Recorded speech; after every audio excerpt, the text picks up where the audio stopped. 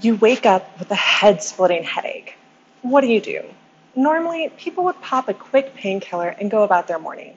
But do you ever wonder how that tiny pill is able to either deliver quick relief or a long-term solution to that pesky headache? This is what I study. I focus on how that miracle pill works to deliver the medication you need. The structure holding the active ingredient isn't always a homogeneous matrix. It's made up of tiny crystalline domains interfaced with each other, and sometimes jamming together in not ideal configurations. If this happens, it could mean that the rapid release painkiller could become a sluggish pill, oozing out relief way too slowly or not at all.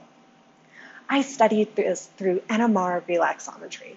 The local environment of the molecules is reflective in the T2 distributions.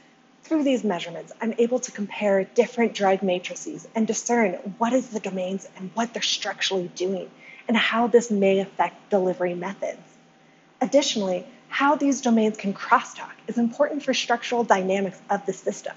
I probe this through various exchange experiments, such as T2T2 or T2 with increasing tau. From these, information about the transport occurring within the matrix can be obtained. Being able to quantify how these building blocks of the matrix, not the active ingredient, fit together is critical in developing new medications.